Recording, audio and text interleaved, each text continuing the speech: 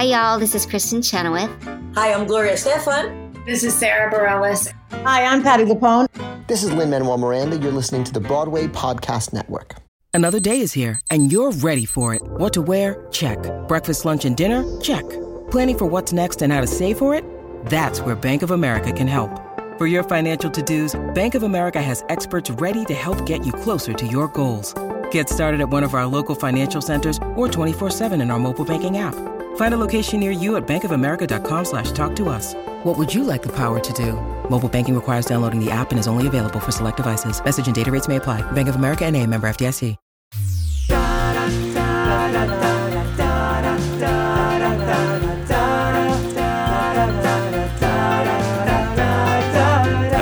Hello, and welcome to Mapping the College Audition, a podcast where we explore the landscape of the college theater world and try to demystify this daunting audition process. I'm your host, Charlie Murphy, director of MTCA, Musical Theater College Auditions, and today we've got a kablooey of a St. Louis kind of show lined up for you. Lara Teeter from Webster University has been a friend of MTCA for a long time, and we are so glad to finally have him on the show. Today, we talked about the actor-first mentality of Webster and how the acting and musical theater majors interact. We talked about the combines of Webster, at least I call them the combines, in terms of how they level the dancing and help the singing training at the beginning of their training there. We talk about the advice of having a life out of the side of the theater program and how there's sort of a catch-22 and how difficult that is in a conservatory environment, but also how important it is. We talk about getting to know a student in the audition versus just the essence of a perfect performer, how important it is to them that they really get to know their students. We talk about some red flags in auditions and needing to take adjustments, some attitude issues, and if a student were to make it all about themselves. And then Lara references Blink, one of my favorite books, when we talk about how he accepts or doesn't accept certain students. But before we get to Lara, Megan, what a time of year it is. I know. It's a busy decision-making research time for our students. And I just wanted to say that we've been noticing a little uptick of our downloads for the upcoming months, or past months, I should say. And I do think it has something to do with our students making decisions on what schools they potentially want to go to. And I encourage our MTCA students or our current podcast listeners, if you know somebody else who's going through the process, feel free to share those episodes. Have them speed dating around our podcast and all the colleges around. We'll be in an open relationship with these students with their podcast. Please, why not? I just want to add in first, I'm so proud of all the students in the year that it's been, what a difficult year it's been getting through it. And just sending so much love to those of you who are going through that decision. Many, I know, of our MTCA students have multiple great options, which is like so exciting. That's the goal of going through this process. But then they're going to have to take some real time to consider. And you can make all the pro-con list, and we suggested, and of course you better go visit those schools, and you should take some classes and all the things that we tell our MTCA students to do. But then at the end of the day, you also have to go with your gut. You have to feel like this feels like the right decision for me. And then, you're going to take the leap, a little bit like we said with JB, of you're going to build that parachute over the course of those 4 years after you go, here we go. This feels right to me. Yeah. Megan, how did you make that decision when you were narrowing down? I know you had a number of great options. Yeah, I did. I was lucky to have a few options to choose from. I knew that Baldwin Wallace was on the top of my list from when I was starting out. My parents forced me to go on the college tour before auditioning. And I was like, Mom, why am I going to all these schools when I don't know if I'm going to go get in? But I will say the positive that came out of that experience is that I was able to tour Baldwin Wallace, and you get that feeling. You're like, oh, this could be my home for the next couple of years. I was straight coming out of Interlochen summer camp, and I was like, this has a weird similar feel to this, and I don't know why this is making me feel like this is where I want to be. But yeah, sometimes it's just a feeling. Home is such a good word. Whether it's from the campus to the people, does this feel like the right place for me? What a thing that people are going to be doing. It's not like they're all going to be doing it this week either, Megan. We know they got some weeks still. It's not until May 1st. No, Lara does talk about it in this upcoming episode about, making decisions. So it's a big thing. It's a big thing. So enjoy the episode with Lara Teeter from Webster.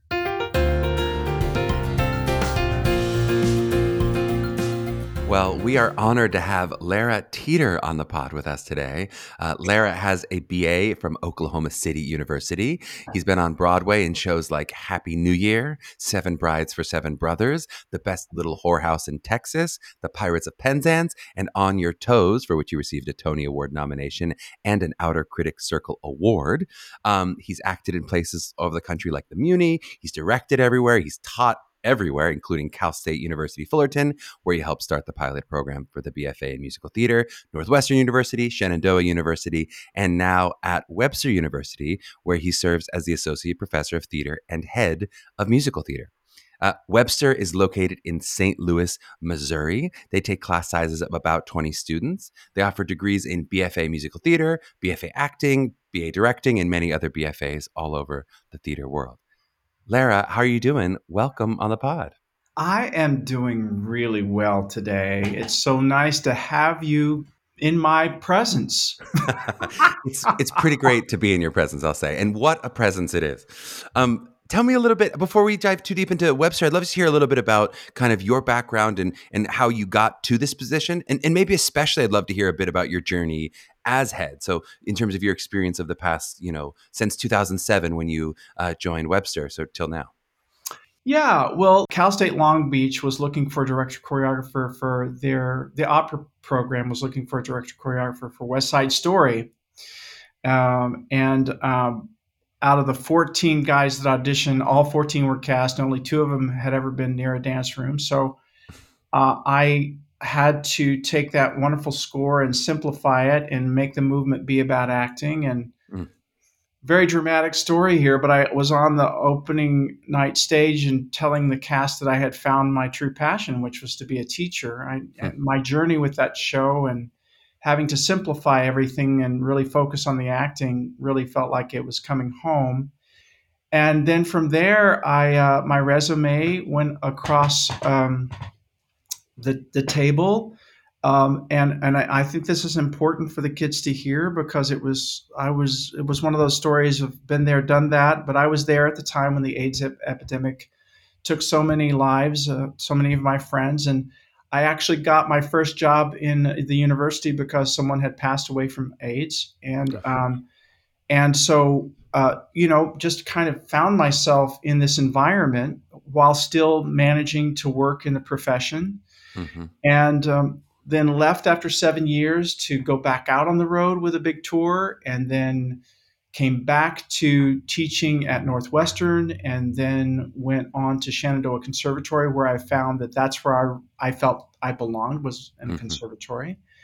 My wife and family and I had the opportunity to interview for Webster, and that was 15 years ago. And we've raised currently raising 4 kids. Here 2 have already graduated. They're in sophomores in college, boy-girl twins. Charlie and Elizabeth are sophomores in college, and then Catherine and Maggie are here in St. Louis finishing up school. And my wife teaches theater and dance next door at an all-girls Catholic high school. And there you have it. That's how I got to be here. And Charlie and Elizabeth, you did not name your twins after me and my partner. Also, Charlie and Elizabeth. Also, Charlie and Elizabeth. We did not. It just happened to be lucky. It just happened to be so lucky. Well, I'd love to get into, so now with this time, this 15 years that you've been at Webster, I'd love to talk a little bit, if you could sum up what you feel like a Webster student is, or what it has become, especially in the past 15 years. What would you say that student is? What kind of qualities do they share, if there is something we can distill down? Someone who is curious, someone who is a storyteller, someone who understands and can receive criticism, someone who can work hard, someone who shows up, and that's a big statement. Showing up meaning showing up not just on time, but showing up prepared and ready to work. Someone who has devoted their life to a discipline, which can translate for their future in so many different ways, whether it's to go off and to become an attorney or to spend the rest of their lives in this business we call show. Mm-hmm. So we really focus on the individual here at Conservatory, and I think that's what I would say to describe the Webster Conservatory student: somebody who is grounded in a balanced method of theater practice. Uh-huh. And imagining all those things are true, how am I going to come out changed? Let's say I show up as a freshman and I'm curious and I'm all those things that you just mentioned. Curricularly, what are you taking me through over those 4 years, and how am I going to come out with additional skills having gone through the program? Well, that's a great question. And specifically to Webster, I will say that probably one of the number one reasons that students choose the Webster Conservatory possibly over another wonderful program is because they realize that if they come to study getting a BFA in musical theater from the Sargent Conservatory of Theater Arts, they will be an actor first. So there is an 8-semester sequence to the 3 legs of the classical theater training stool, which is the acting, voice and speech, and movement. They're taking those 3 courses, 8-semester sequence, lockstep with the acting majors. And then in addition to that, they're taking their musical theater class in Conservatory. And actually, one of my tasks over the last 15 years is to take the musical theater classes and line them up with the sequential values that happen from year 1 to year 2 to year 3 to year 4. So that's what they're going to come out a storyteller. We have actors who, for whatever reason, the majority of our acting majors can sing as well as our musical theater majors. They can take voice lessons and dance classes from the same teachers in a true liberal arts college sense of the word. And a perfect example, we just closed The Learned Ladies, which is a Moliere comedy piece, and three of the leads were musical theater majors. And then coming up, our musical will be Amelie, and the lead character Amelie is an acting major. So the musical theater majors are cast in plays, acting majors are cast in musicals.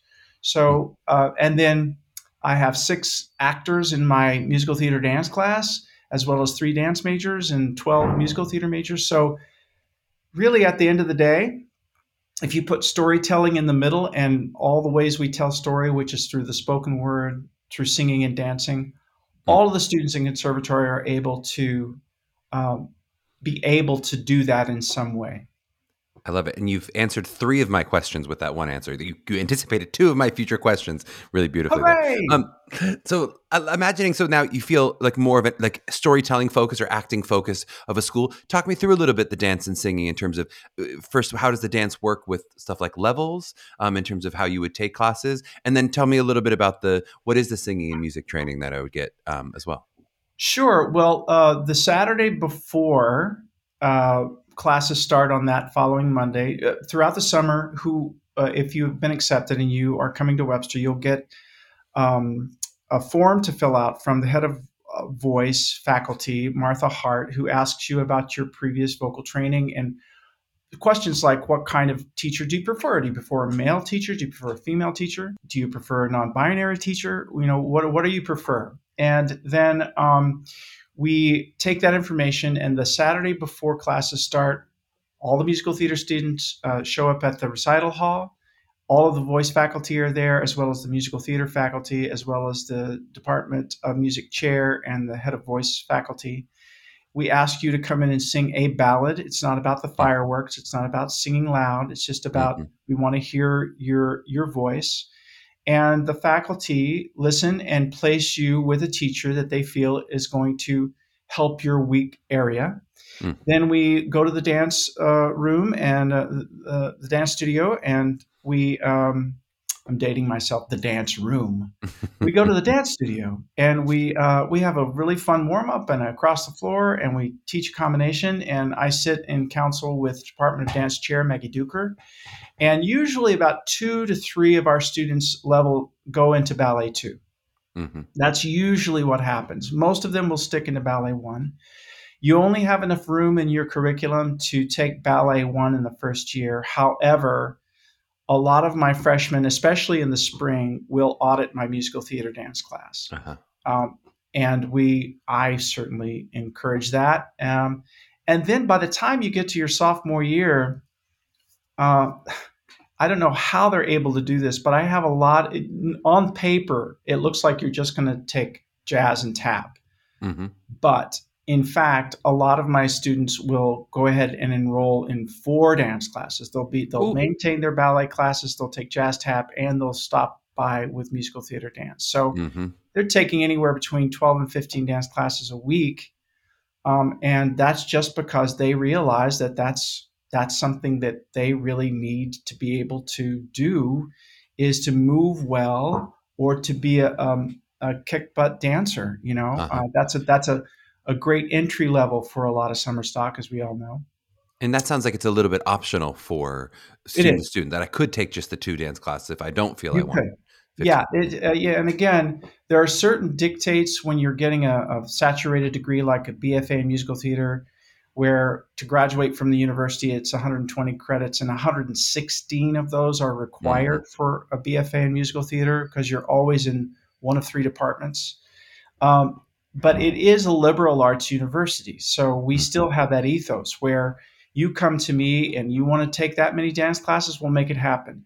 If you Mhm. feel like you need more time to sleep or rest, and you know yourself by the end of your first year, we're actually getting ready to register coming back from spring break in the next several weeks. That's a conversation, and we do everything we can to support your needs in Mhm. that way. Well, and perfect segue here as you talk about the liberal arts of the university. I'd love to talk about kind of outside of the theater program, obviously realizing it's a conservatory, so there's a lot of acting, singing, dancing training going on. But what do I get access to outside of the conservatory in terms of Webster as a broader university? Yeah, I like that question. I'm going to be honest, it's a little bit of a catch-22 because one of the things we say in our opening company meeting is have a life, you Mm-hmm. know, get out there and have a life, and try to find those things outside of the theater that you might be passionate about. Um, but the truth is that's easier said than done. Mm-hmm. And I'm also a mentor and advisor, right? So many times I will um, talk with the students about becoming involved in other activities. We do have, like a lot of schools, there are many different clubs that the school has. The reality of our students being able to participate fully in those clubs is Mm-hmm. non-realistic in a lot of ways because it's pretty much 24/7. Even though you're not performing in the first year, which is an additional 25 hours a week, right? Basically, when Mm-hmm. you're in rehearsals for a show, they do have their crew requirements, but we want them to be in studio to acquire and absorb the work. So there's a lot of journaling. Mm-hmm. There's a lot of, I mean, there's a lot, it's a lot more academic than you might think because of the text analysis and the worksheets that have to be turned in. So we also, you're away from home for the first time. You're learning how to adult, do laundry, fix food. So they don't perform the first year, but starting in the second year, you're into casting, and that's Mm-hmm. full on and full throttle. In addition, you're still doing your one crew a semester. Mm-hmm. So, and the second year acting class for us is I would call it more clinical. The first year is about exploring, about discovery, and about discovering your how you move through space, how you're breathing, where your tensions are, Mm-hmm. what it means to be a good actor in relationship. And the second year, there's a lot of analysis and a lot of who, what, why, where, when, a lot of prompt books, a lot of text analysis, and then the application of that. So it's a lot more academic in the second year on top of being cast. Mm-hmm. So and I think that's synonymous. I would guess, Charlie, with a lot of programs, right? That they're that second year is the big hump, Mm-hmm. and then you get into the third year and fourth year, and you're applying stuff more in the third year, and fourth year you're fine tuning. So No doubt. But so you're saying in some ways, if I'm a parent of a student, especially, and I'm saying, oh, I'm going to go to Webster and I will get a double major, or I'll sneak that minor in, or that kind of thing. You're saying realistically that is going to be difficult. yeah, and I'm quite honest when those kinds of questions continue to come up, like maybe the third or second time. Mm-hmm. If a parent or a student asks that question, I will say, there are some really excellent BA programs that Mm-hmm. you can go to still be able to participate in a really good theater program and have another major outside of it. But the conservatory, it's two analogies. One is like a 4-year boot camp, like a military boot camp where, you come in falling down and I say, and now give me 200 more push-ups. But there's another analogy I use, which is training for the Olympics, right? You make the Olympic team when you get into this program, and then you have 4 years to train, and that's our senior showcase, which is happening this next week. And they're hoping to medal, right? Which in some cases is to get an agent, or in some cases, it's actually to right there on the spot. They want you to go in for a show. 2 years ago, just before the world shut down, we had 3 students who got auditions for Hamilton as a result of the senior showcase. And that was scheduled for Friday, and everything shut down on Thursday. So, but they're still on the list. 2 years later, they're still on the list. Heck yes. So that is the Olympics, right? And so Olympic athlete has to be aware of their sleep, their diet, their mindset, right? There's just so much that goes into becoming that kind of an elite athlete. And I kind of approach conservatory in that same vein, actually. I love it. And I love how many athletics analogies you're making, even from it sounds like the beginning is like a combine, right? Where you're like seeing all the different skills and people are going, you're from my team. That's really, I appreciate that. This podcast makes a lot of athletics metaphors as well. In our takeaways, we do a lot of that's a slam dunk, man. It's pretty good. Knock it out of the park. Let's wrap up this section with, I always like to ask professors when they have those conversations like you're having with those parents and saying, maybe there may be another school for you. When they find that a student chooses not to go to Webster, let's say they have a bunch of great options, like a lot of our students have great options right now, and they're narrowing them down and trying to make decisions. Why do you find that they say, here's why I'm going to go in this different direction as opposed to going to Webster? I love this question. When our acceptances go out, and they're actually going out probably as you and I are having this podcast, the acceptances are going out. But I've already reached out to those students so they know they're accepted. I always put into that email that I want you to understand that should you choose not to come to Webster, I will still do a cartwheel and support you in every which way, because number one, you found the place that you feel is right for you, but also you'll be done with this long process, all the preparation, all the auditions. Now you've made a choice, and you're going to go to a school that you've done your research, you've been thorough. Perhaps you visited Webster, but then you went and looked at Vicki Bussert's wonderful program at Baldwin-Wallace, and you've chosen that. I think Baldwin-Wallace is where I want to be. I couldn't be happier for you, because we've made our decision, but it's not our decision. It's our turn to wait. It's the student's decision. So I make it very clear to the parents and the students. And when I do get those emails that say, unfortunately, we're not going to be coming to Webster, thank you very much, but we're going to be going elsewhere, I always respond with, I'm so excited for you. Congratulations.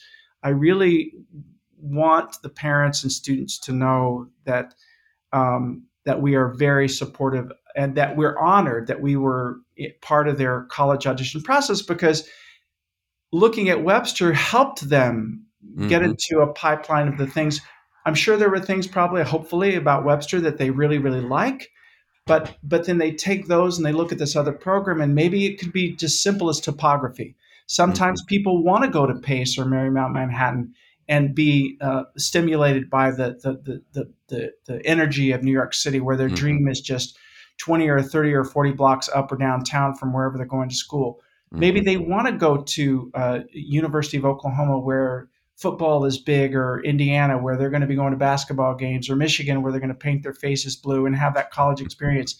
I don't want to take that away from them. If they're going to come to Webster, it's tucked away in this little Midwestern community, and you can walk 2 or 3 minutes any direction, and you're into the suburbs, right? And so that might be very appealing to some students, and to some students, maybe they love the curriculum, they just don't want to be in this kind of environment. So there's like 7 things that they have to consider for each of the schools, right? It's so true. And it's, I'll say, as someone who helps these students, it is really appreciated that you do write those emails and say, I support you, as opposed to saying, no, you should come to us, or what, you're right. The students have the power for the first time after maybe sometimes 2 years of this process saying, please take me, please take me.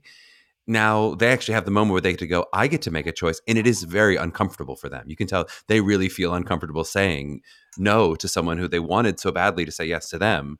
And just that little bit of release, I know, means a lot to those students to know this person's still in your corner. Yeah, and I'm a parent, and I usually tell them, I have 4 kids, and I want for you what I want for my own 4 kids, which is to find the place that's right for you. So I usually say, okay, I got my dad hat on now. I'm going to say this thing. And then I say, I'm going to put my Webster hat on now. I do value the process that these parents, and I value people like yourself, Charlie, that do such an incredibly great job at mentoring these kids and helping them do the best they can possibly do in these auditions. It's a heck of a process, and it's one, I'll say it again, it's one that I really feel very honored to be part of, that these kids and families are deciding to devote their lives to a fine art. I mean, that takes a lot of love and support and courage, and I'm happy to be part of it. A great place to end. We'll do a cue to a short little break, and on the back end of the break, we'll chat a little bit about the audition process for Webster. Can't wait. When you need mealtime inspiration, it's worth shopping Kroger, where you'll find over 30,000 mouth-watering choices that excite your inner foodie. And no matter what tasty choice you make, you'll enjoy our everyday low prices, plus extra ways to save, like digital coupons worth over $600 each week. You can also save up to $1 off per gallon at the pump with fuel points. More savings and more inspiring flavors make shopping Kroger worth it every time. Kroger, fresh for everyone. Fuel restrictions apply. Judy was boring. Hello. Then Judy discovered ChumbaCasino.com. It's my little escape. Now Judy's the life of the party. Oh, baby, mama's bringing home the bacon. Whoa, take it easy, Judy. The Chumba life is for everybody. So go to ChumbaCasino.com and play over 100 casino-style games. Join today and play for free for your chance to redeem some serious prizes. ChumbaCasino.com. No purchase necessary. Void where prohibited by law. 18 plus terms and conditions apply. See website for details. All right. We are back with the great Lara Teeter. In short, I'd love to talk about the audition process. And I know this is a really complicated answer, but if there's a tidbit about kind of what you feel like makes a great audition for you, what you really look for when you see a student in person. Konstantin Stanislavski said something that I realized after many years. I kept talking about this process, and somebody mentioned this maybe 3 years ago, and I went, that's it. And his quote was, learn to love the art in yourself rather than yourself in the art. Mm-hmm. And it dawned on me that that's one of the things that we look for. When you first come into the audition, we call you over to the table and we sit down and we ask you questions and we get to know you. And I mean, it doesn't take a rocket scientist to know that what we're doing is getting your breath to drop. We're getting you to realize that we're just human, and we're just there to support you and want you to feel comfortable. And then at some point I'll say, so what are your pieces? And they just, give them the pieces. And I say, well, why don't we just do them? And they get up, and sometimes they'll ask, do I need to slate? And I said, no, you've already done that. Just take your time and do your work. And then they do their pieces. Sometimes we give an adjustment. Sometimes we don't. And I know they've heard this before, but sometimes we really have seen everything we need to see, especially if we're on a clock and we need to move on. But we do love to give adjustments, because in that adjustment, if a student is able to take an adjustment, it's very telling. If they're set in their ways and they're hard to move off of a particular thing they've practiced, that's very telling to us. And it sounds kind of cruel, actually, as I'm saying in this moment, but those are things that we can't really know or take a risk on if they're not able to move or budge. So it's the interview, it's the adjustment, it's the person, that we are really looking for a person who loves the art in themselves. It's like, this is something I can't deny. It just has to come out of me. Hmm. And here's what I also say, Charlie, about the other, which is the student that loves themselves in the art. I want to be clear, there's nothing wrong with that. There's a sense of confidence. There's a sense of, I'm going to come in, I'm going to hit my mark, and I'm going to deliver the goods. And I'm saying all the right things. And, this is a clean, solid audition, because quite frankly, you and I both know that some programs, that's what they want to see. They don't want to get to know you right now. They just want to get an essence of you. Very much like auditioning for Telsey in New York, right? They're not going to sit down and talk to you. They want you to walk in and deliver. And so nothing wrong with that at all. But I feel like the person, the kid, and their desire to be curious is really important for us. Also, I always ask why Webster. And if it's a walk-in, that's not a problem. But if a student is really interested and invested in Webster, and I know you coach this, Charlie, I know you do. You know who you're auditioning for, know the program before you walk in. It's really important, kids, if you're listening, and parents, you don't have to spend an hour, but even if it's just before you walk in, open up the website, look at a couple of key things that catch your eye. That's all it takes. You don't have to have the whole curriculum memorized. That's kind of there's no perfect science, right? We're just looking for someone we feel is going to thrive and prosper in what we have to offer.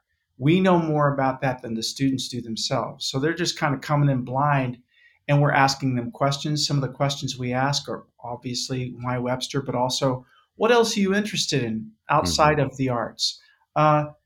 Is there something you'd like us to know about yourself or share about yourself that we can't necessarily see in your pieces or on the resume here? Just trying to get them to open up and talk about themselves, And other than that kind of inflexibility, which can be a bit of a red flag, is there anything else that you sort of see in auditions that you'd say, this would be a red flag, or this would be a pet peeve, or something that turns me off if I see this in a student's audition? Oh man, that's such a good question. And I'm going to just really think about that to make sure I'm not just giving you a good answer. I'm okay with a good answer. I like what you just said about red flags, right? Red flags that I always refer to. I don't know if you're familiar with Malcolm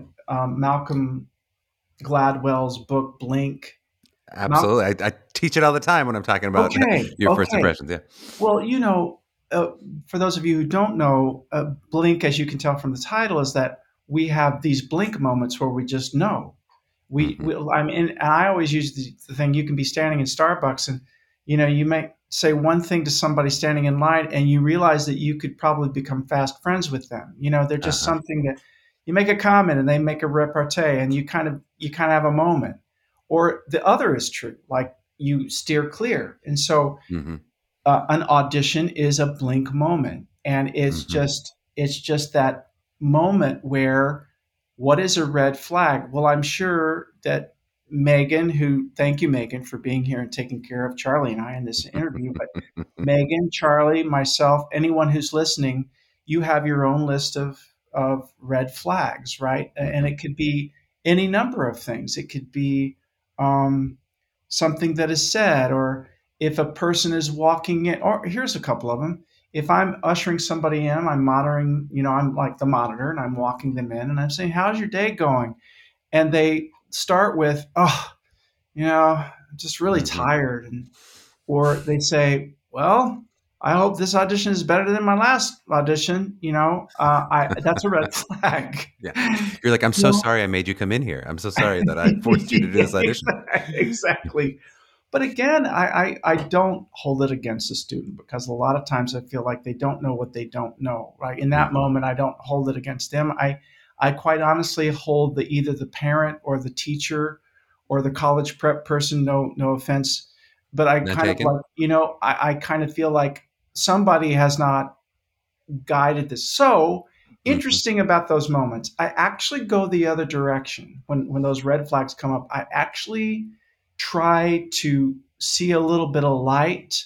I try to steer the conversation, or I try to see if they take the bait. But more times than not, they don't. They're already stuck in their funk. And, life is too precious for us in conservatory. So ensemble and the ability to be supportive of one another is really important to us. Another red flag is if they make the pieces about them as opposed to the person they're trying to affect in the monologue or trying to affect in the song. But that usually comes through in an adjustment where we, ask the questions that you teach them, which is who are you singing to and why? What's the beat before? So. And how are these answers? That's some really wonderful answers about the audition process. How has that changed in terms of what you're looking for with a pre-screen audition, right? Because if I understand, you guys don't require pre-screens, but do accept them so they can send them in. What you're looking for from the pre-screen audition, how does that change from maybe what what you're looking for in a live audition? Well, it's the same. I mean, we all self-tapes are never going to go away. These idea of uploading these things are never going to go away. And here's the other thing about those kinds of moments is that you can redo them if there's a mistake, right? But also it's interesting. I'm glad you brought this up because it's so much a part of the culture now, is that, I can see very clearly the minute the person introduces themselves that they are either doing one of two things. They're doing this as an assignment, meaning this is what I'm supposed to be doing, or they're seizing an opportunity to establish a relationship. And I say this in class too. It's like, we'll finish like an all skate of doing whatever, like a golden age ballads, right? Which we're getting ready to do this Friday. It's like, and I'll ask the question of, did you do this? How many of you did this as an assignment, or how many of you did this as an opportunity to grow? It's like busted. Yeah, I did what I was told I was supposed to do. So that first moment where I see a student up on that screen is the same. They're in the room, right? They're in a room. It's just a virtual room, but it's so whatever they can do to make eye contact with that camera, and whether I don't know what their imagination can possibly do. It's a skill, right? Auditioning, that's why we're here, right? Auditioning, this is why you do what you do. Auditioning is a skill. You can be a great singer, you can be a great actor, but if you can't be in a room and audition, it's not good. It's gonna, you're spending your life doing, this is your job. I've often tell my students to get business cards that says, professional auditioner. That's your job. That's what you do. True.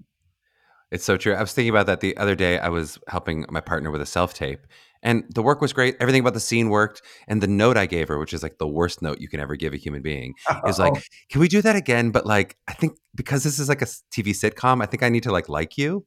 Like I was like, I didn't really seem like I liked you too much. And which is a terrible note. I mean, I would only give that to a partner, never to a student. She took the note beautifully. Like there was a difference about her being able to go, so let me do it in a way that like I'm introducing myself to these people. I was like, the sardonic humor, all of that's working. It just feels like I don't like you in this take. And then in this take, I like you. Which, yeah, that's a great note, actually. That's a great note. I want to if all 17-year-olds can turn that on in the room to say, I'm going to make Lara like me, that's well, and not quite that easy. Here's the truth. And this is true at Telsey, just as it's true for you and your partner. And it's just as it's true for Webster. I have a problem. I'm sitting behind a desk. I have a problem. I have the class of 2026 that I have to go find. I want you to come in and solve my problem. Walk in and say, I'm exactly what you're looking for. Because I've done my research and I know a couple of people who are actually in your program, and these are the things they tell me about the program, and I feel like it's a great fit. If you had to estimate for you how much of the decision is based on the kind of skill displayed within the material versus those intangibles, the interview questions, the adjustments, does it feel like it leans more heavily in one direction or the other in terms of like what will get an artistic yes from you? Is it about the first or the second or some combination of the two? Oh man, that's a really excellent question. I'm actually going to say in this moment, I think it's the interview. here's what I'll tell you. The long and short list that we start out with, which is basically, out of the hundreds that we see, it's the long short list, I call it, which is something about this person that we feel could thrive. Mm-hmm. And in that long and short list, it actually is two piles. It's the yes, maybe, and the yes. Mm-hmm. The yeses are those that click all the boxes. The interview is great. The vocals are great. They take great adjustments. It's like, this is how to build a program. But the yes maybes, maybe vocally they're a little under, or maybe their acting is okay, but then they really run with the adjustment. Mm-hmm. And then sometimes in my book, I have this big heart I draw. It's like, I love this person. I love this person so much that I can't say no to them right now, because there's something about them that is like a really excellent student. And that's what we want. Yes, we want talent, but we really, above and beyond that, love this question, Charlie, really good. Above and beyond that, we really want an excellent student. And so that would override if there was a vocal issue, if there was something you go, I just need this person because of the human being they are for you. Yeah, and I would say that the accept list right now that we have, there are a couple of yes maybes on that list. That means that there were yeses that clicked all the boxes, but the yes maybes just because of, and sometimes I couldn't even tell you why. It's just I have a powerful enough force that you go, this overrode. That's really cool. Yeah. And then what about, you mentioned from the teaching perspective, more acting would be the number one of the three legs of the stool for you. Yes, very much. As you're evaluating as an auditioner, is it also the number one thing you're looking for? Or how does it evaluate acting versus singing versus dance? And if I'm maybe not quite as strong in one of the categories, is it a holistic score, or do I drop one of the disciplines, or how does that work for you? Well, I'll put it to you this way, and particularly in Chicago, when we have two rooms running, right? The acting room and the musical theater room, and there's a waiting room there in Chicago. And so someone comes in, and let's say that the acting room has much more open schedule, which is usually the case than our room, right?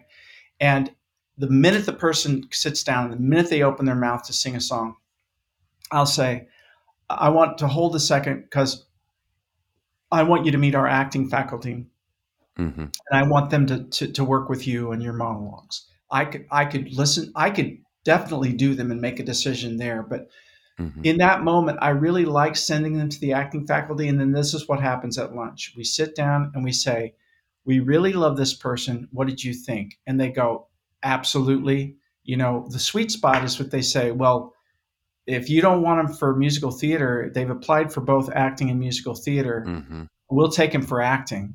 That's how much they like them. But if then there's two other answers they'll give. They'll say, okay, right? That their acting skill is, if you really like them for musical theater, we'll say, okay. Then the other one is, could not get an adjustment out of them. Could not, I didn't feel this energy that you felt from them. Those people will, more often than not, now there are rare cases we'll hold on to, but more often than not, they'll fall off the list because they can't take that acting adjustment. I was sure when you began that story that somehow the waiting room was going to be the most important of the rooms. I had acting room, musical theater room, and I was like, what's he going to say about the waiting room? You cued it so well. Can I talk about the wait? May I? Please do. Okay. Love the waiting room because you go in and you see people waiting, and there's, the parents are there sometimes. Very telling, right? Very telling. Sometimes, I'll give an example. One time we came in and the dad was sitting there while the daughter was fixing her getting herself ready for the audition. And he was filling out all her forms for her. And that tells a story, right? And that story did not change when she came into the room. Very talented, very, very talented. And then there's a student that, we'll sit and wait for an extra 45 minutes because suddenly we get behind and there's two people that have another audition to go for. And they're sitting there and they say, no problem. I'll wait. No, they need to go. They need to catch a plane. They can go before me. Right. So before they've even come in the room, and I'll tell them that, I'll go up and say, thank you so much. Come on in. We already love you because you're so gracious. And, that kind of a person who is supportive of the room. And then, there's the energy suckers, that sometimes the person signing it in, they'll knock on our door and come in and say, this kid and the mom is driving me nuts. Yep. And we just say, got it. No problem. Gotcha. And man, if this isn't how the business works, Charlie, right? I mean, this is how the business works. Yep. So, and I always feel my heart goes out to them when it's maybe too. the parent, but not the student. When you go, oh God, that if Me this too. the parent is going to weigh more heavily on you, and it's really not your fault. But yes, of course that can be how it works. Yeah, it's a thing. It's a real thing. The waiting room is a real thing. But so let's imagine I've gotten an artistic yes from acting from the musical theater room. The waiting room was fantastic for me. So everything's working from my audition perspective. What needs to now pass the Webster University portal for it all in terms of what do I need in terms of, is there anything grades, SAT wise? How does that factor in if you artistically say the yes? How does that then work with actually being accepted? I'll compare us to someplace, and I think it's maybe Elon or Ithaca, where they're great. They're just to get into the university, you have to have something like a 3.7 or 3.8, which I know the people in those programs, it's awful for them in so many ways, because sometimes they just can't get a student because they don't make the grade. For us, it's not that big of a deal. I think it's something like 2.5. So it's most of the people who come to Webster University are within a 3 zip code radius, except for conservatory. And we're from all over, not just the United States, but this last year, thanks to virtual auditions, we have someone from Colombia and someone from Peru. So we were able to bring in that inclusion diversity into our program, which has been very exciting for us. So cool. And when that leads me perfectly to my last little wrap up couple questions here. I want to talk a little bit about kind of some of the challenges of 2022 and beyond in terms of kind of where we are in this world, and talk a little bit about the adjustments that you have made over the past couple of years in terms of both those discussions around equity and inclusion and some of the demands for racial equity that came up, especially in 2020, but then also just some of these challenges of a virtual world in terms of how things have shifted since all those 10 years ago when the pandemic began.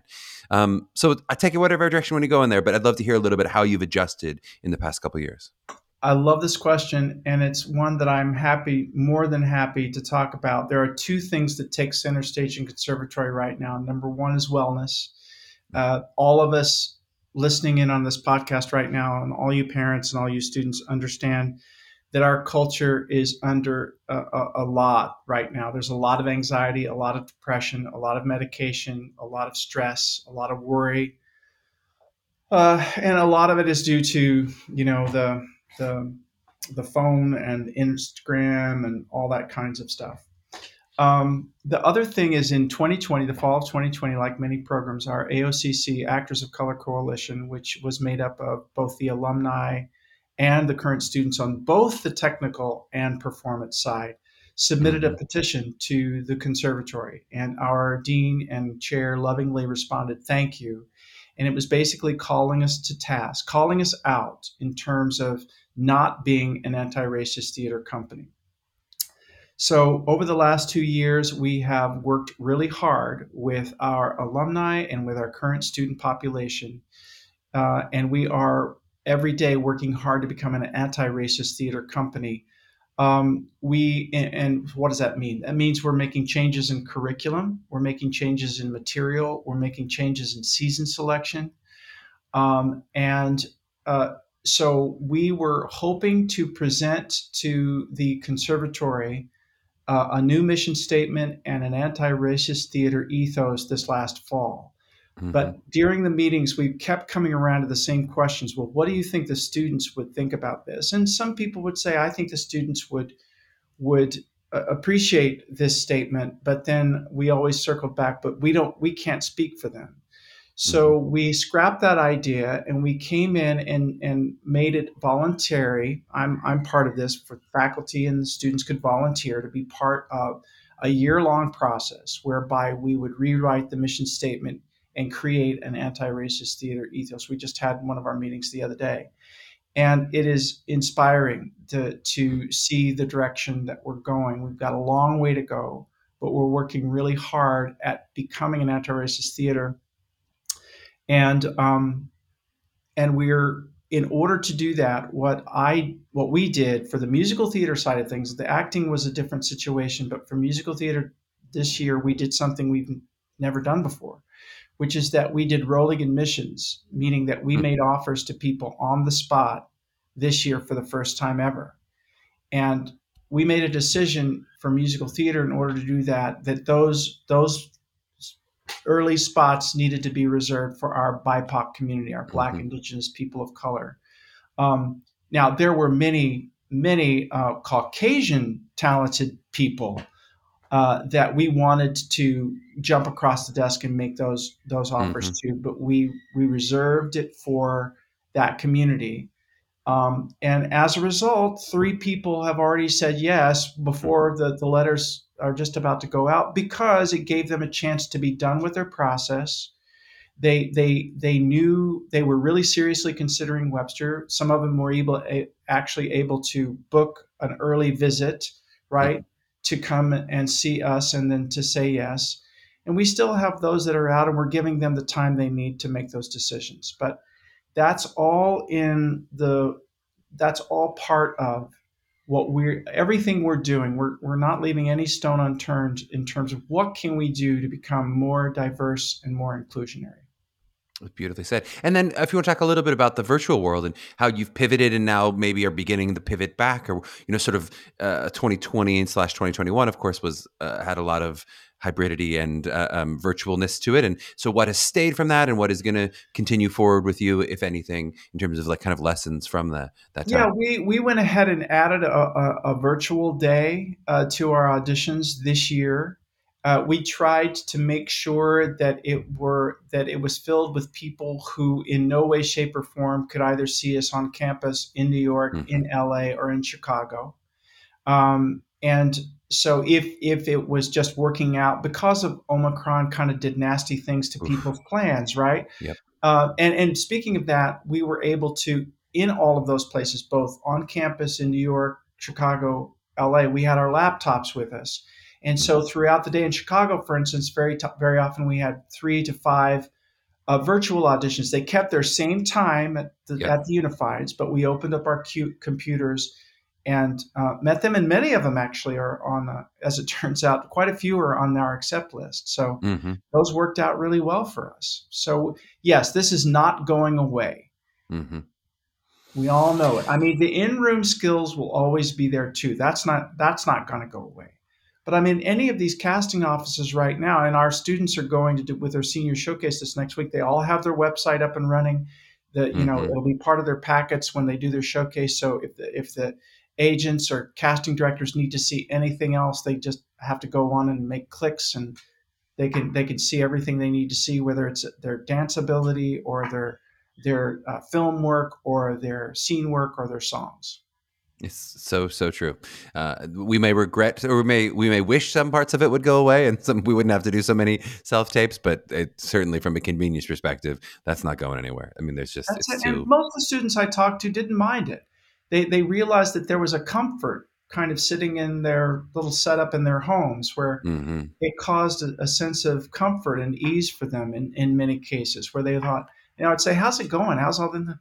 Actually, this is going great for me, Not sign of being young. Comfort is not how it feels for me. I go, oh God, it's so much set up, and oh man, yeah.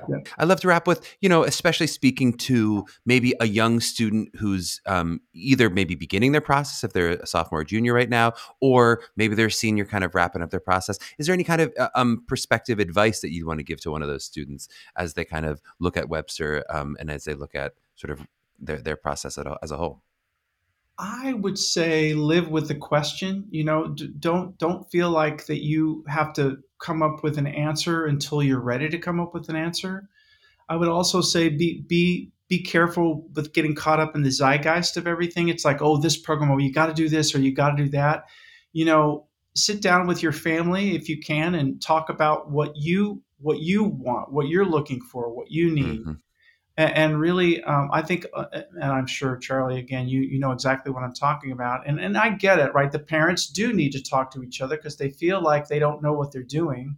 And Mm-hmm. I always tell parents it's pretty simple. You just love, feed them, and make sure they get their rest and stay academically solvent, stay Mm-hmm. academically disciplined. Don't, they don't need to be doing every show. They need to be like getting rest, especially approaching their fall semester of your senior year. Mm-hmm. Just take a step back and give yourself a little grace. And I always tell people to go sit under a tree. And what that means is stop your mind and just Mm-hmm. kind of smell the roses and gently make a list of pros and cons and let the answer come. Don't feel like you have to force it. You have till May 1st. Mm-hmm. And I'm going to be honest, and my admissions office probably won't like me saying this on this podcast, but if a student is accepted into Webster and they don't let us know by May 1st, and sometime in July or August they come back and say, I feel like I made a mistake and I would hope that I can still be accepted into Webster, we're going to say you're coming. We're not going to turn them down. We gave you a letter, and just Mm-hmm. because you missed the deadline doesn't mean we're going to shut the door. Well, we appreciate it. Don't We're tell going to cut anybody I that said that. bleep. There's be one when you hear one loud bleep in the pod, we'll know what the no, but not unique in terms of that the porous membrane of that May 1st, especially as waitlist happened late and all those things that it Sure. feels so momentous. But of course, they're people. It's a people business. So if it is someone That's to it. say, I made this mistake, this was the right place for me. Of course. Yeah. That was great advice. I love the idea of sitting under a tree, especially if you're not going to Instagram the moment. That's what's tough is you get into nature and you need to jump on the phone. But if you actually can sit and not be on the phone, it's a positive thing. Yeah, stillness is an important. Stillness is the is a most important movement, and silence is the most important sound. I feel. Mm. Well, not a better way to end the pod than that. I gotta shut it say, up. thank you so much, Lara. This was such a pleasure to get a chat with you. My pleasure.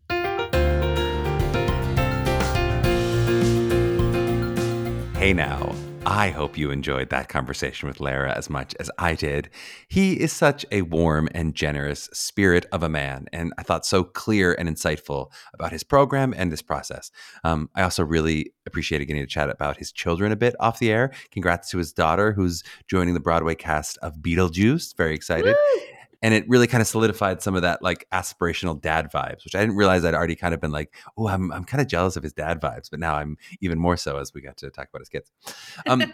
There's so much great stuff to dive in here, some of which we've done before. So I love the idea, if you haven't listened to Ethan Slater's episode of are you doing it as an assignment or as an opportunity for growth? We talk about that a lot. We talk about the concept of learning for yourself that Ethan brings on.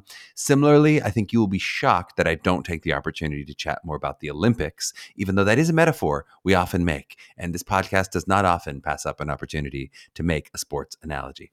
But I landed on doing a deeper dive into this idea of intangibles, especially as they're seen in some of the interstitial parts of an audition that go beyond the material itself, since I thought Lara talked so candidly and beautifully about how important they are for him in an audition room. And you hear we ask every faculty member, not for everybody is it the most important thing. Some people talk about different amounts, and you can't hold them to whatever percentage they say exactly in on the spot. But we've talked about some of these aspects in previous episodes, especially in relationship to adjustments and how important adjustments are when you're given them, and kind of what the schools might be looking for there. But I thought this would be a good opportunity just to define what we mean by all those different parts of an audition. When we talk about what happens in an audition room that goes beyond just the material, this is what we're going to talk about. So this is by no means comprehensive or definitive, but this is how I like to break down a college audition into about 7 parts.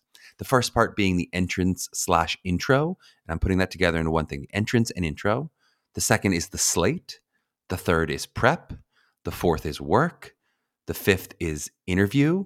The sixth is adjustment. And the seventh is like exit/conclusion. And now almost all of those parts can move around in where they happen in the audition room, but in many auditions, a lot of them will happen. Not necessarily all 7. To Lara's point, you don't always get an adjustment. You almost always will get some interview, insofar as interview means talking to you in some way, will almost always happen. And basically all the other things will happen in every audition, but sometimes they'll happen in different order. So let's go into those a little bit more specifically. That entrance/intro, for me, that's what we're talking about with the blink moment, right? can you take a second to say hello and bring your actual self into the room? And maybe even go beyond, not just introducing yourself to the auditors and kind of presenting yourself, but actually take a moment to meet them too.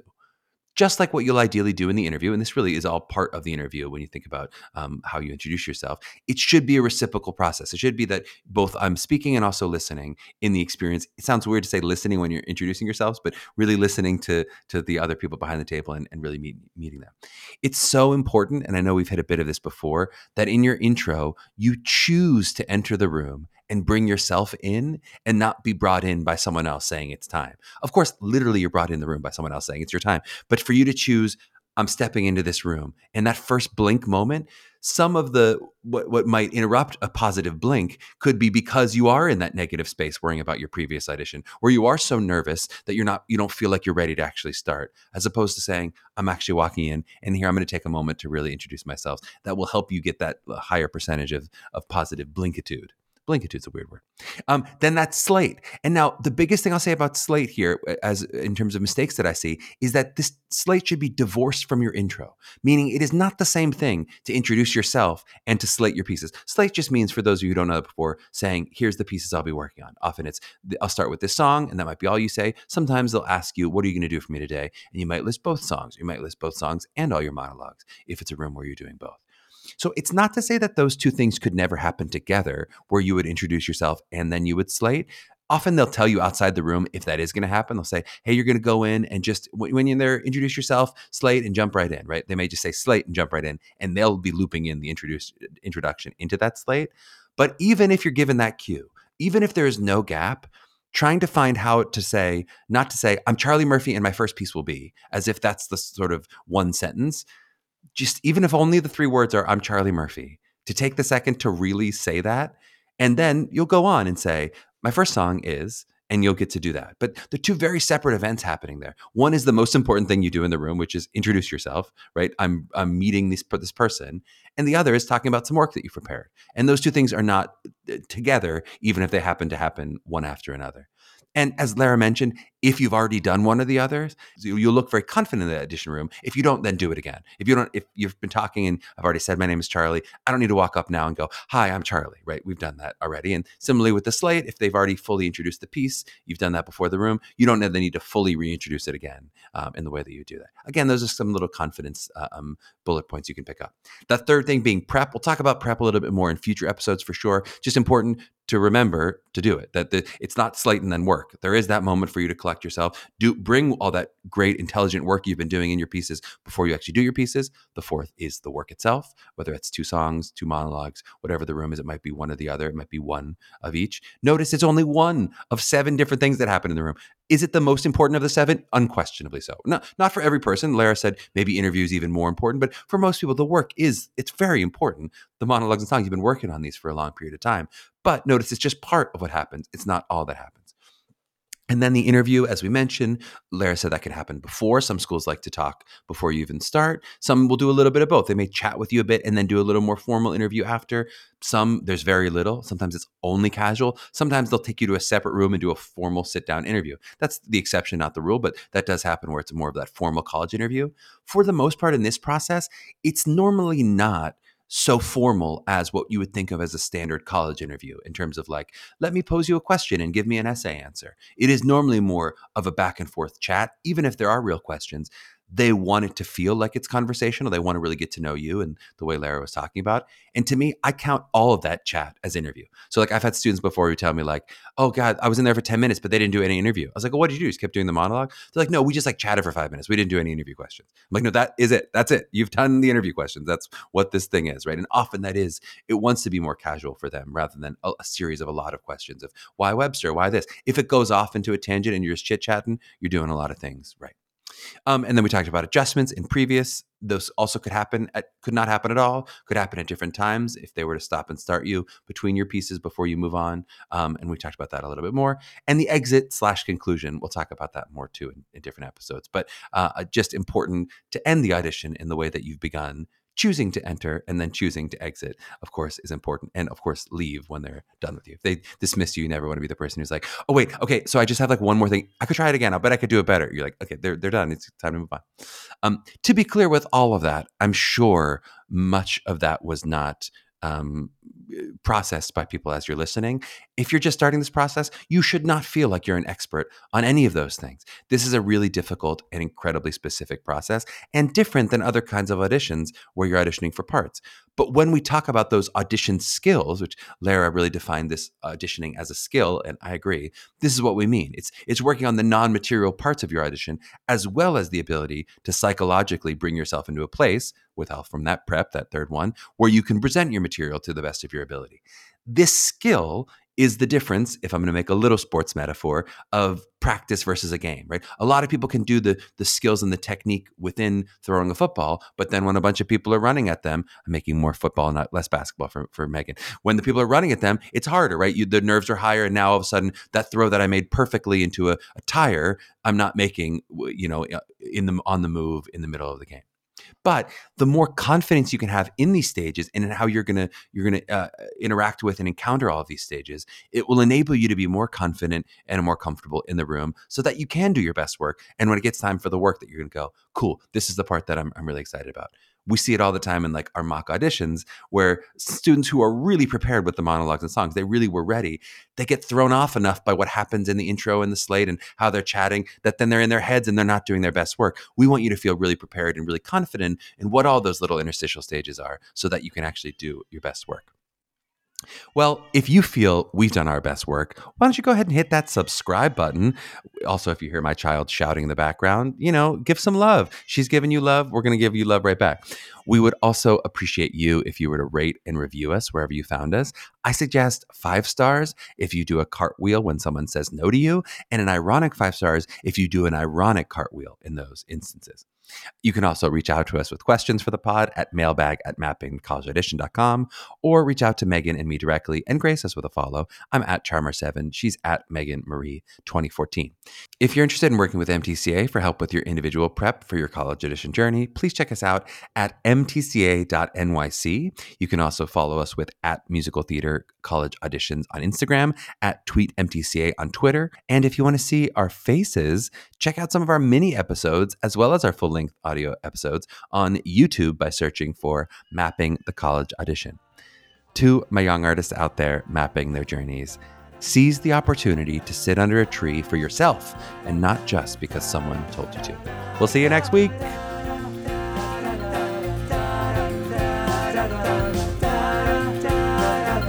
Mapping the College Audition.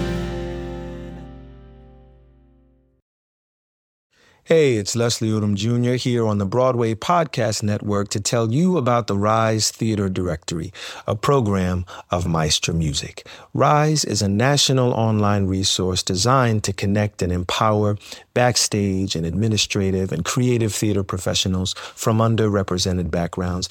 If you work or aspire to work in the theater community, this can help you find your next project. And if you hire theater professionals, search the Rise Theater Directory to find your next team. Create your profile now and get more information by visiting risetheater.org. That's theater with an RERISETHEATRE.org, because only together we rise.